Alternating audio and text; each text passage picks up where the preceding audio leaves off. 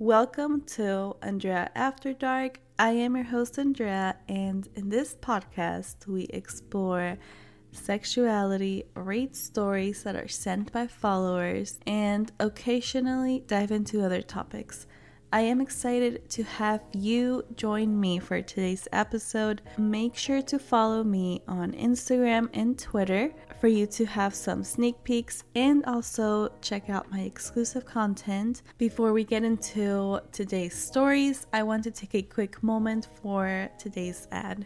For today's stories that I will be reading to you will be all about BDSM. So this will be great for those of you that are exploring BDSM or if you're already practicing BDSM. BDSM stands for bondage, discipline, or dominance, submission, and masochism. It refers to a wide range of sexual activities and practices that involve various forms of power dynamics like role-playing and consensual exchange of control and pleasure between participants. I will go ahead and break down what each of those words mean. Bondage is basically the practice of restraining a person's body using various tools like ropes, chains, cuffs, or other restraints. It can range from light and decorative to more intense forms of immobilization. And discipline in the BDSM context involves rules, punishments, and rewards that are mutually agreed upon between participants. It often includes enforcing specific behaviors or activities to maintain a power dynamic. Dominance and submission. Well, the word dominance refers to one partner, which is the dominant partner that is taking on the more controlling role, while submission involves the other partner who's willing to be controlled by the dominant. And lastly, for masochism involves deriving pleasure from inflicting pain or discomfort on others. These elements often play a role in BDSM dynamics, and participants engage in activities that satisfy their particular preferences. And also, it is important to note that BDSM is rooted in communication and mutual respect, and all of the participants must engage in these activities willingly and establish clear boundaries and also use safe words to ensure that the experience is pretty enjoyable and safe for everyone involved. Now that we talked about BDSM for a little bit, I'm going to go ahead and read the stories. The first one is called Daddy's Good Girl. We had talked about it for a long time, but I never expected Daddy to play it out. He had a key. I told him I was going to take a nap. And that's exactly what we needed to hear. I wasn't actually expecting to fall asleep, but I was in and out.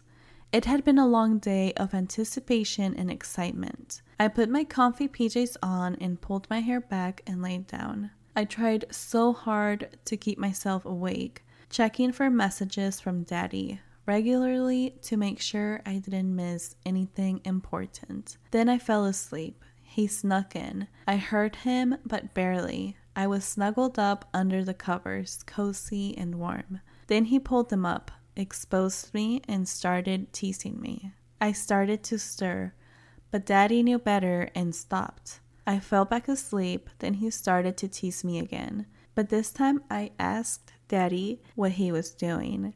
He told me to be quiet, that it would be over faster if I was. I tried so hard to be quiet, to not make a sound, but I couldn't stop myself, and I started to moan. Daddy kept putting his hands over my mouth and putting his hand around my throat and pulling my hair. He was tougher than he's ever been, and I was totally lost in subspace.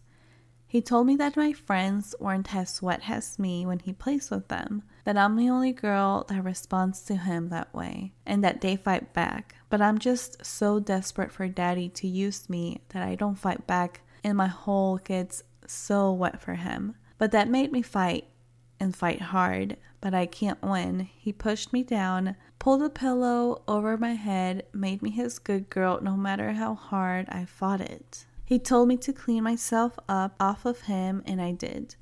I love having daddy's cock down my throat. It makes me gag and choke. And when I was done, he pushed me to the floor. I wasn't expecting it at all, but he pushed me further down, not just to my knees, but beyond that, making me feel smaller than I've ever felt. Making me feel so small, he told me to kiss his feet. I've never done that. I was so nervous, but I did it. I kissed Daddy's feet just like he asked me to, like the good girl I am. Daddy stood up and opened the blinds. Thankfully, the hotel was next to a mostly opened parking lot. I knew what was coming. He pulled me to the window, told me to put my hands on the window like the good slut I am. I put them on the ledge. He told me to listen and put my hands on the window. I felt so stupid and pulled my hands up to the window. He grabbed my tits and shoved his massive dick into me, hard, and fucked me so hard over and over as I get myself upright against the window. Trying so hard to not come, Daddy kept saying I was such a dirty little slut, and my hole couldn't stop coming for him. He was right. I was coming over and over. I was so wet. When Daddy had his fill, he rolled me up like a burrito in the sheets and surrounded me with pillows. He told me I did so good and rubbed my feet, making me feel so good. But then Daddy decided he hadn't had enough of me. He de-burritoed me and told me to look at him in the eyes, to not break eye contact, and fucked me hard. Harder than he ever was. It hurts so bad, but I'm Daddy's good girl and all I want is Daddy's cum. I didn't think I could handle another. I asked him to stop, but I didn't use the safe word. And he told me I could do one more, that I would be a good girl and do one more. And I did. I shook so hard I couldn't think straight. And Daddy told me how proud he was of me, that I was his good girl, his good slut. The next story is called Daddy Decided We Were Doing Anal. Female, 24 years old, decided I was going to switch out my nipple and belly button rings and was in the middle of struggling with that when my boyfriend, who is a male, 28 years old, got home. He had told me a few nights before that I'd better not take my new ring apart because if I did, I wouldn't be able to put it back together alone. I was being bratty and decided not to listen, so I was trying to fix the belly button ring when he got home. I wasn't really paying attention to him because I was desperately trying to fix the stupid thing. When he asked what I was doing, I told him that I hadn't listened to him and what I was trying to do. He just said, "Oh, is that right?" But I didn't catch the tone of his voice because I was so fixated on this ring. I finally got it all put together and leaned back to put it in my belly button when he came round the side of the bed and grabbed my legs. He pushed me farther onto the bed and plunged his head between my legs to eat my pussy. He only came up from the air once to order me to put the ring in while he was eating me out. Not an easy task when you're in between orgasms. Before I knew it, he had flipped me over and he was eating my ass. Then he got up and headed to our toy trunk. I asked what he was doing, but he was met with a stone face, and that was when I knew I was really in trouble for not listening to him. He grabbed my dildo and lube. First he fingered my asshole with some well-lubed up fingers, and then he started to push in with the toy. I protested and I told him I wasn't sure I was ready and I didn't want it. He leaned in close and told me that I didn't have a choice in the matter and to just relax. He's so calming and strong that my body just instantly reacted to him and went limp. He plunged a toy in my asshole, then he came around to the front of me. He started taking the ring out. I knew that meant I was about to get absolutely pounded in one hole or another. He made me take his dick in my mouth and fucked my throat hard while he plunged the toy in and out of my ass. Once he was hard as rock, he pulled his cock out of my mouth and smirked at me, then went round the back and started to gently push himself into my asshole. It hurt a lot at first, but I just bit my pillow and took it because I read that if you can get through the initial pain, anal is amazing.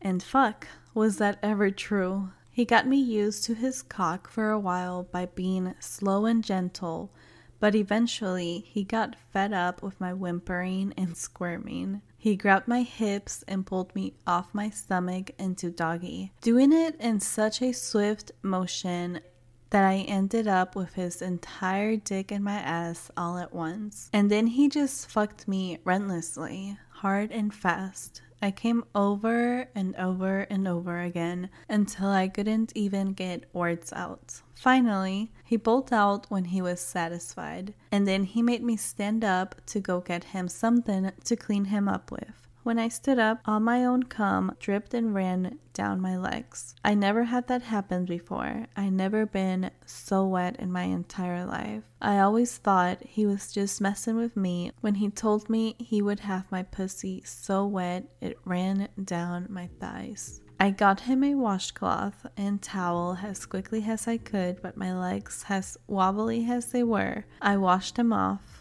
And then he made me lay down beside him while I played with myself, and he told me what a good little whore I was. A couple more orgasms later, and I was finally allowed to go to sleep. I had trouble sitting properly the next day because my ass was sore. I love when I'm still hurting the next morning from a rough session. So I hope that you enjoyed those 2 stories and talking a little bit about BDSM. You can follow me on Instagram and Twitter. Both of them are at HeyAndrea888. And I hope that all of you have a great weekend.